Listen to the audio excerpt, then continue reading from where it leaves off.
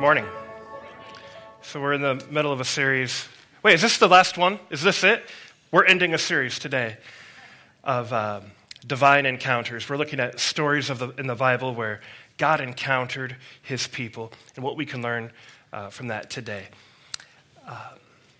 in our lives today. There's one thing that I just really, hate tends to be a strong word, but I think I would use it in this case. There's just one thing I really hate, and that's waiting to get a table at a restaurant. I just can't handle it. If we go somewhere and they're like, first question I ask, how long's the wait? And if they say something like 10 or 15 minutes, I'm just like, I don't know, honey, really? 10, 15 mintes? Just, I don't know, it's not quite that bad, but I can't take it. It feels like such a waste of time to me to sit there for 45 minutes to wait to get food at a table. It's like, come on, Arby's. I'm thinking Arby's when that happens.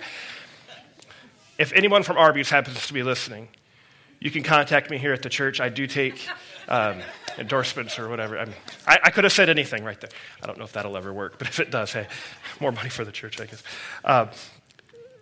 Do you ever wait? Does anyone ever get frustrated waiting, having to wait for something? Maybe not at a restaurant, but just waiting in general. It's just, come on, get to me. Yeah, it's like a waste of time. Just, you knew I was coming, especially when I have to wait for an appointment. You know it's there. Anyone ever feel that way when you have to wait for God? Has anyone ever had to wait for God before?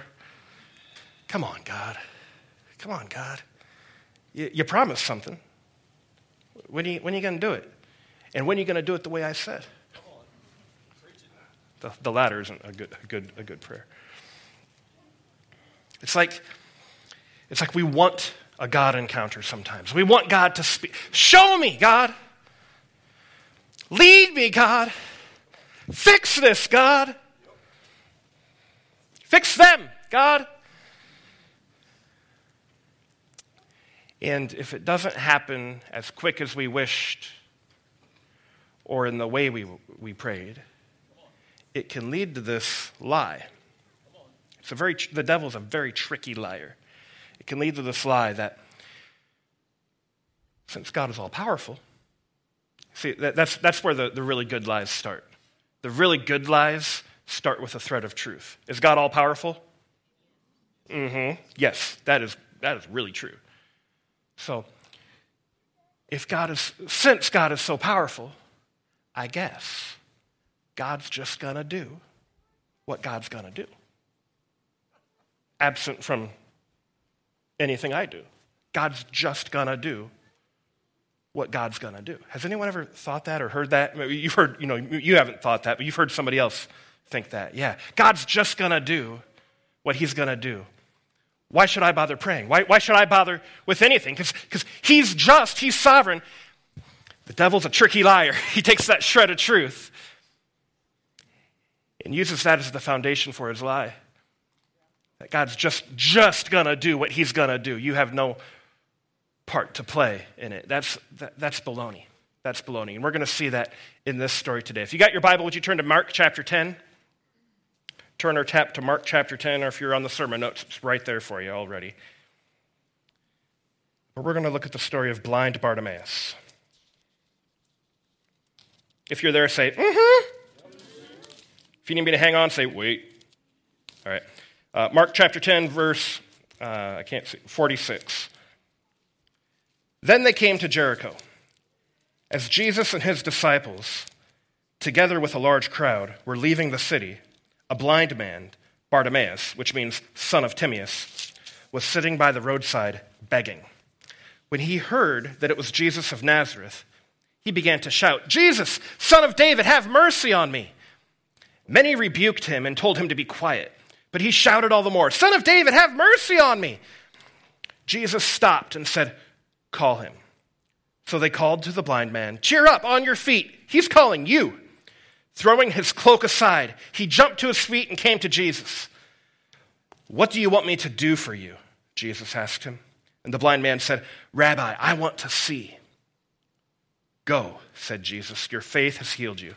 Immediately he received his sight and followed Jesus along the road. Here's number one, the first thing we can learn from this story. Number one, divine encounters are for you. Yeah, even you. You see, Bartimaeus was low. We saw in verse 46, then he came to Jericho as Jesus and his disciples together with a large crowd were leaving the city. A blind man, Bartimaeus, which means son of Timaeus, was sitting by the roadside begging. Bartimaeus was low. He wasn't well respected. And there's three of the four Gospels have this story in it, and this is the only one that mentions his name. And when it mentions his name, they're not really giving his name, they're just referring to him. Son of Timaeus. Some believe it means son of a blind man. So, the blind guy, son of a blind guy. Because his name means son of Timaeus. He's so low, he's not even worthy of having his own name. If you feel low down, divine encounters are for you. And I wanted to put the yeah, even you on there because if you're not low down and you think you have everything together, well, in the kingdom of God, the first shall be, Yeah, so if you think you got it all together, guess what? You're down low. Divine encounters, they're for you. Yeah, even you. Jesus wants to set free anyone and everyone, and he'll start with you right where you are. The vast majority of people in our church are people who either have a life totally in shambles right now, or people who had a life totally in shambles. That's the vast majority.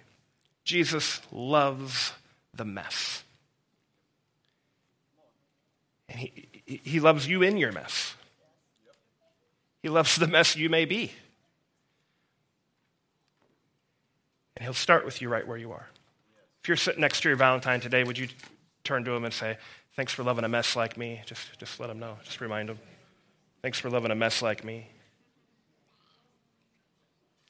This church, I think the church, but our prayer is that this church in particular would be a hospital for the hurting.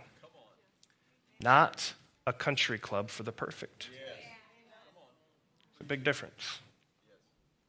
We want the least in this church, the poor, the adulterers, the thieves, the liars, the confused, the disillusioned, the hurting, the proud, the arrogant, those that think they have no problems. We want you here because Jesus wants you here. Because Jesus wants you, and so we want you. Divine encounters are for you. Yeah, even you. Let's go on. Number 2. God can show you more than you thought he could. This is something we can learn about a divine encounter. God can show you more than you thought he could. I get this from verse 47. When Bartimaeus heard that it was Jesus of Nazareth, he began to shout, Jesus, son of David, have mercy on me. See, everybody wanted to see Jesus. That was not possible for Bartimaeus. He wasn't going to see Jesus because he couldn't. He was blind. God found a way. When he heard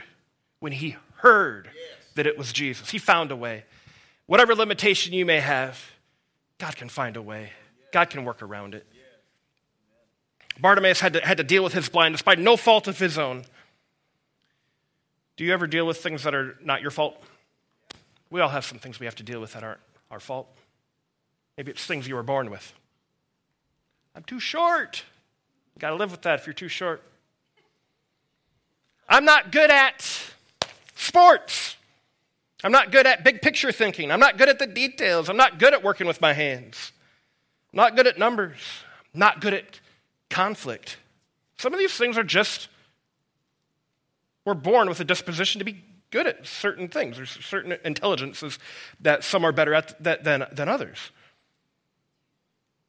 Yeah, maybe you're crying, I'm not good at conflict. I just can't handle conflict. Or the reverse of that could also be true. I'm too good at conflict, a.k.a. jerk. Maybe. You're too good at conflict. There's something to be said for being too good at conflict.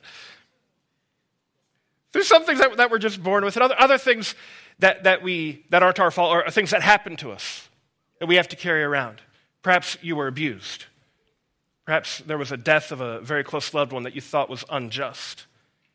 And it can mess with you, whether there's a tragedy or not being loved or wanted. If we aren't careful, we will allow these things that weren't our fault to be propped up as a burden to us. Bartimaeus could have done that. He could have been sitting there. He could have been, cameras are on. They're going to wake up today. Bartimaeus could have been sitting there crying out. Nah, I can't see him. He could have let his blindness, I don't know it's Jesus. Yeah. Maybe it's him. Maybe they're just pulling my leg. I get picked on a lot. He could have let his blindness prevent him from seeing, but he didn't. When he heard that it was Jesus, he cried out. And it probably got pretty annoying because they were trying to shut him up, and he cried out all the more. It wasn't, Jesus, son of David. It was, hey, Jesus, son of David, son of David, Jesus, son of David, Jesus, son of David, Jesus, son of David. It got relentless because Jesus showed him more. See, God showed him more than what he thought he could. If you're not careful, those things that happen to you can be propped up as a block between you and your relationship with God.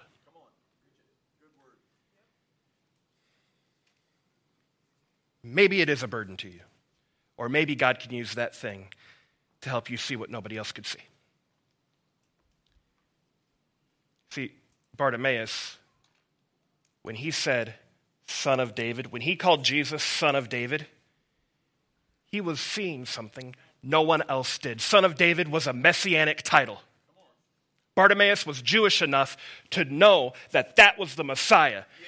And right here in Mark chapter 10 is the first time, perhaps the only time publicly, when Jesus was acknowledged publicly as the Messiah.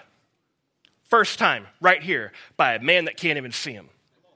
But Jesus showed him something he didn't think he could show him.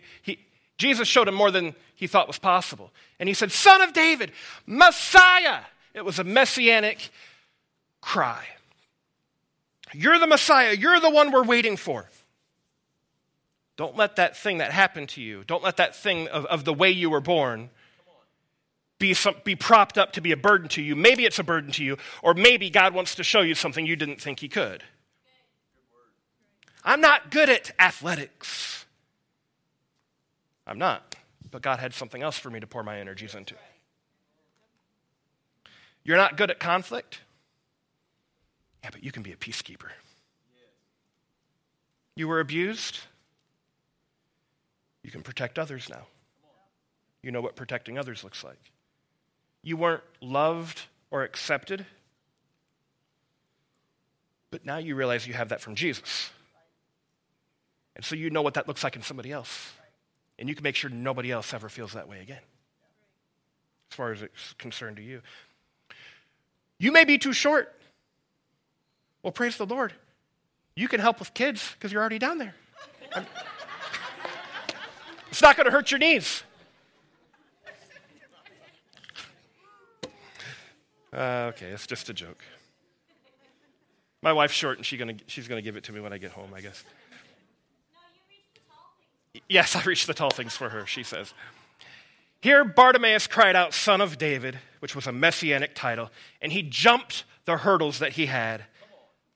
Although he couldn't see Jesus, he saw what others couldn't. That Jesus was the Messiah. Here's number 3. Encountering God requires your pursuit. If you want an encounter with God, it requires your pursuit. Verse 48. Many rebuked him. Remember, he was getting kind of annoying. Son of David, son of David, son of David, Jesus, son of David. And so many rebuked him and told him to be quiet. But he shouted all the more, Son of David, have mercy on me. Jesus stopped and said, call him. So they called to the blind man, cheer up, on your feet, he's calling you. Throwing his cloak aside, he jumped to his feet and he came to Jesus. I love the truth that pops out in this passage. See, Jesus made Bartimaeus. That was the first move, right? In the relationship between God and Bartimaeus, God went first. He made him. In fact, he went second too. He came to earth. to be near him. He could have made the third move too. Jesus could have made the third move and gone over. Jesus, Son of David, have mercy on me. Jesus could have gone over. Hey, Bart, how you doing? Tough day? Could have gone over and had a little chat. But he did not do that. He didn't go to where Bartimaeus was. I mean, he already did. He came to earth, right? He was God. But he stopped and he said, call him. And I love this. Why did Jesus say call him? Why didn't he go over? I think there's two reasons that Jesus didn't go over to Bartimaeus. The first, I think he wanted to teach his disciples something, because those disciples were saying, shut up, man, shut up. And then Jesus says, hey, get him.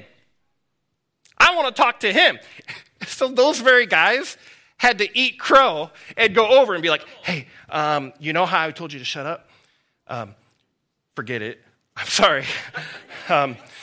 Actually, he's stopping everything to talk with just you. So let's go. And they had to help him back over. Man, how embarrassing would that be to be that guy? Man, I wouldn't want to be that guy. So I think Jesus wanted to teach his disciples who mattered to him. Divine encounters are for you. Yeah, even you. Those low down matter to Jesus. That's the kind of people he wants to go after. But the other reason I think Jesus didn't go get Bartimaeus was that he already made the move. He made a couple moves. He made Bartimaeus, and he came to earth to be near him. Call him. Bartimaeus! You guys call him. And Bartimaeus had to make a move. I think we're learning something about a God encounter. It requires our pursuit. God made the first move in your life. He made you. In fact, he came to earth to die for you. But your relationship with God is partly dependent on you. He made the move. Humanity, message to all humanity, next move, ball's in your court. He did his part. He died on the cross for you. He doesn't have to do 5 miracles for you to have to follow him. He already did the one that matters. He saved you. The ball's in your court. Encountering God requires your pursuit. And not just a pursuit, but a passionate pursuit. This verse in verse 50, throwing his cloak aside, he jumped to his feet and came to Jesus. Now, in our modern eyes, we look at that and, okay, whatever, he threw his cloak aside. That's a big deal. Your cloak, that's a real big deal. You better prove that, Pastor Adam. Okay, Exodus chapter 22. If you take your neighbor's cloak as a pledge, return it by sunset, because that cloak is the only covering your neighbor has. What else can they sleep in? Bartimaeus had to have been poor. He was a beggar. This certainly was his most valuable possession, his cloak, the most valuable thing he had. What's the most valuable thing you have? Think of that in your head. The most valuable thing you have. Maybe it's your 401k, your house, your car. What's the most valuable thing you have? Bartimaeus took it, throwing it aside because that was going to get in the way. He just had to get to Jesus. He couldn't believe the Son of David actually was going to talk to him. Throwing it aside, he pursued Jesus. This detail had to have been remembered by someone for it to be listed. And we saw at the very end that Bartimaeus followed along with the disciples. He went on to Jerusalem with them from then on. He was probably kind of cold that night and had to borrow somebody's. I think, and whoever borrowed it probably mentioned it. That's how we have record of it. He threw this most important thing aside. Are you willing to throw the most important thing aside to run after Jesus? The most important thing in your life? Are you willing to give it up? I'm not asking anyone to cancel their 401k. But I think God wants our heart to be there. God wants our heart to be there.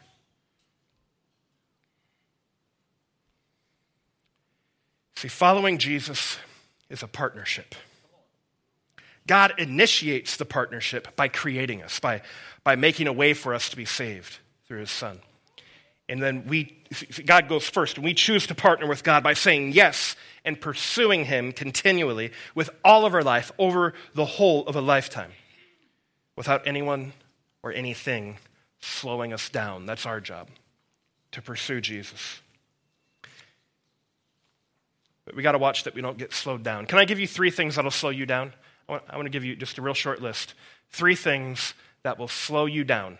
If you want to pursue Jesus, anybody want to pursue Jesus? I hope everybody. If you want to pursue Jesus, these 3 things, I think, are some of the most common reasons that we get slowed down or held back. Here's number 1, negative influence from other people. Negative influences from other people. This shouldn't need too much explanation. I think we've all seen that before. Especially the age-old tale is when you're a teenager, you hung out with the wrong friends. And, you started drinking, you started smoking because somebody else influenced you. You got to watch who you're with. The Bible says this in 1 Corinthians 15:33. Do not be misled. Bad company corrupts good character. If you listen to the lies of others or look for their acceptance more than God's, you're going to be upside down. Can I hear a whoop whoop if you are a IU fan? I just want to hear it. Okay, just a couple. How about Purdue? Let's hear it. Yes, more Purdue fans. I grew up, I was a Purdue fan. Loved Purdue. I was all about Purdue. You know why? Because my brother was all about Purdue. My big brother I wanted to be cool like him because he was he's my cool big brother. So he likes Purdue. It must be cool. I didn't even know what it was.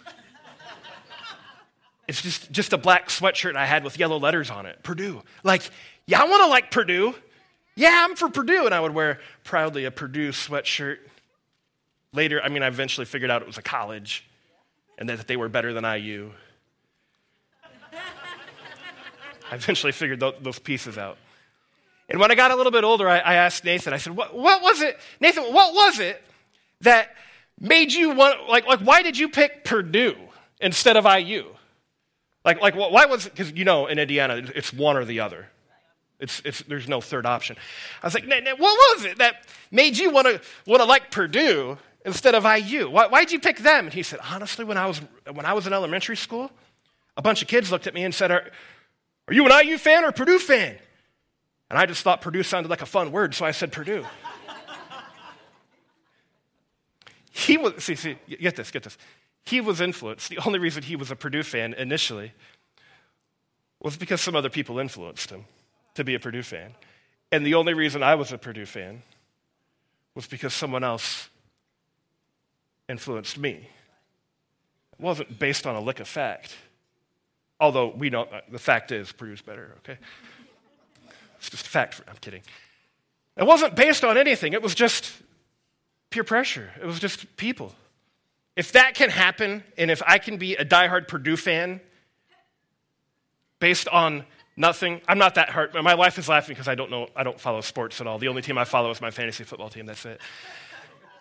But back in the day, I was Purdue everything. If I could be a Purdue fan based on nothing but influence of others, could that not happen to my character? Have you ever noticed if you hang out with people that talk just a little differently than you wind up saying things the way they say them, like phrases, even words? My wife went to college in Oklahoma, and when she came back, to this day, she still says that she's got to get her oil changed. Her oil. Got to get an oil change. Oil, honey. Oil. All right, second thing that will slow you down. First one was negative influence from others. Here's the second, agreeing with the lies of the enemy. These are the most common things that I think slow us down. Agreeing with the lies of the enemy. You know what the lies of the enemy sounds like. You're not good enough. Now, does that come from the enemy? It's a lie from the enemy if he's talking, right? If he talks, it's a lie. And so if there's a lie, it's him. He's the father of all lies. You're not good enough. You don't deserve Jesus. You've had a hard time. It's okay to sin. Just a little. Just a little. Don't sin a lot. No one knows, so it's okay. These are lies. And when we agree with it,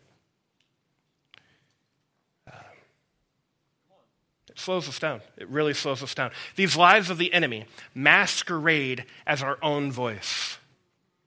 They masquerade as our own thoughts. Sometimes it's your own self-talk. It's not just self-talk, it's lie of the enemy. Call it what it is. 2 Corinthians 10:5. We are destroying arguments and all arrogance raised against the knowledge of God. And we are taking every thought captive to the obedience of Christ.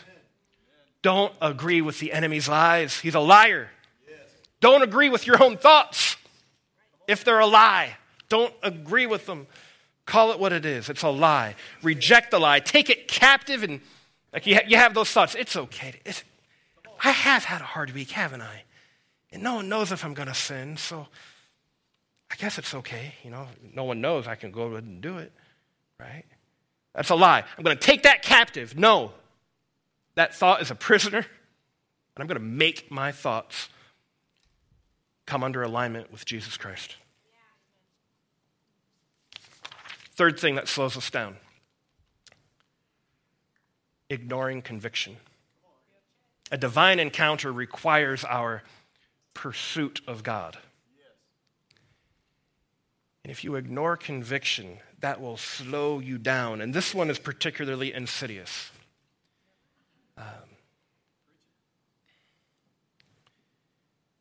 Because pain is a gift of God for us. You ever gotten a big splinter in your hand before? You grab a 2x4 and you go, some of you are grimacing already. You got a big splinter in there. That hurts. That's painful. Praise God for that pain. Because if you don't feel it, could be a condition called neuropathy. Your nerves don't feel anything. If you don't feel it, you're going to go and you're going to get a few more. And you're just going to wind up with a handful of splinters. And if you don't take care of just this simple speck of wood, it's going to get infected. If you don't get it out and treat it, that infection's going to spread, and you're going to have limbs amputated just because of a dumb little splinter. And that's possible when you can't feel. So when you hurt, thank you, God, for the pain. Because the pain tells me, I have a splinter in my hand. I need to address this. Conviction is that. Conviction of the Holy Spirit, not condemnation. The enemy sends condemnation, and its end result, its primary purpose is guilt. But the Holy Spirit sends conviction, and its primary purpose is to bring holiness and wholeness to our lives. Conviction is not painful. It's ultimately the most pleasurable thing possible because it removes the pain. It removes the ouchie. Lord, thank you for your conviction. Hebrews chapter 10, verse 26 and 27 says, if we deliberately keep on sinning after we've received the knowledge of the truth, nor sacrifice for sin is left, but only a fearful expectation of judgment and raging fire that will consume the enemies of God. Whoa. So those are pretty powerful words there.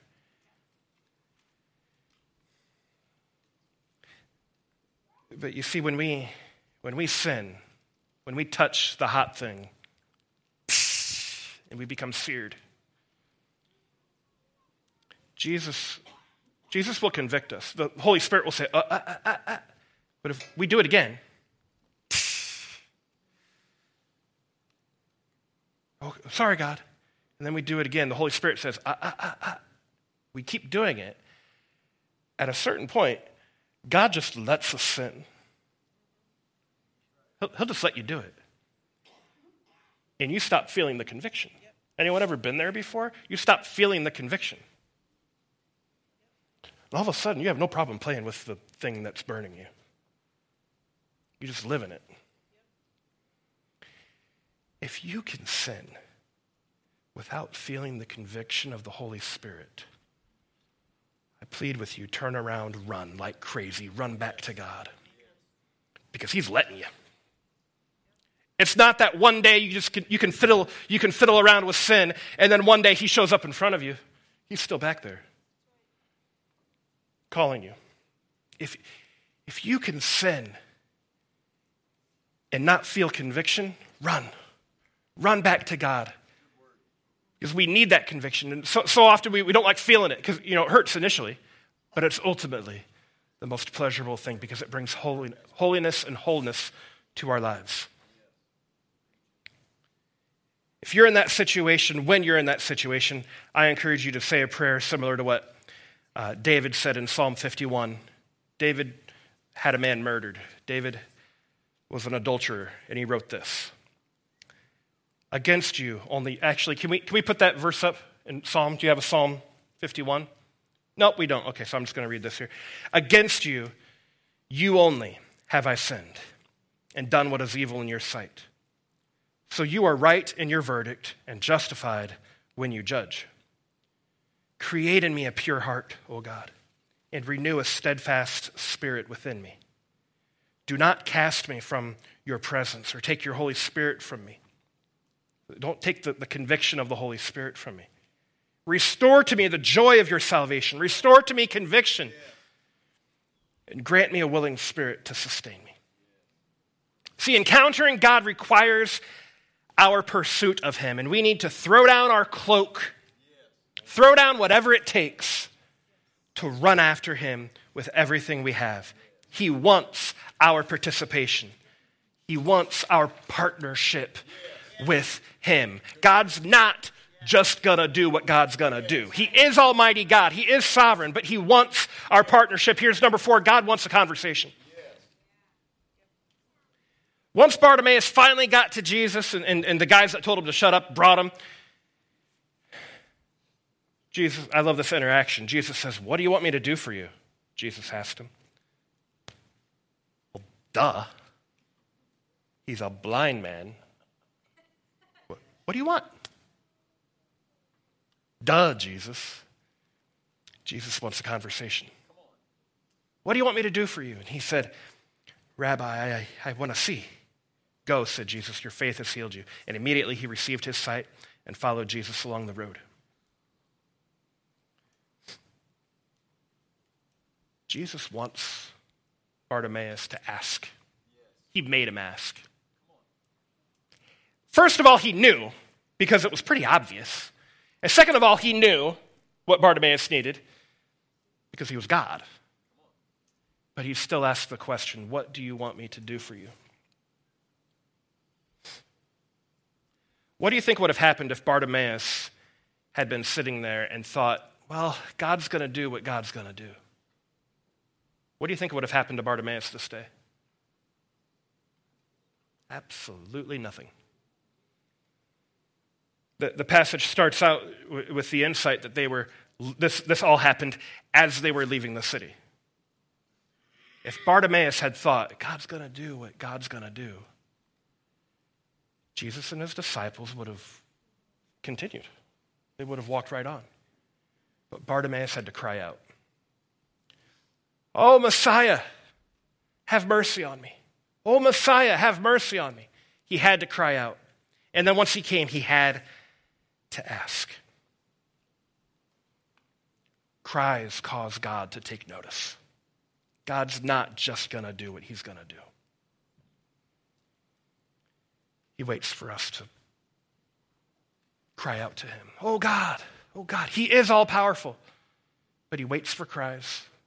Over and over, this happened in the Old Testament. He waits for the cries of his people. And then he wants us to ask.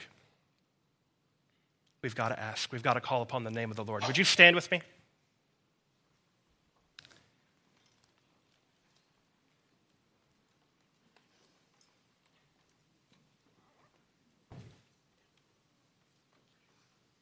Lord, we look to you today as our solution, as our source. We trust you. So, Lord, we cry out to you. We call upon your name. Lord, we need you. We need you moving in our life. Lord, the concerns that we have that are surrounding our mind, the health issues that may be sparked up in our bodies right now, or in the body of a friend, Lord, we bring them to you. We call upon your name. Yeah. Lord, we know that you right now are saying, what do you want me to do for you? Lord, we bring our petitions to you, God, yes, as we call upon your name right now. In Jesus' name.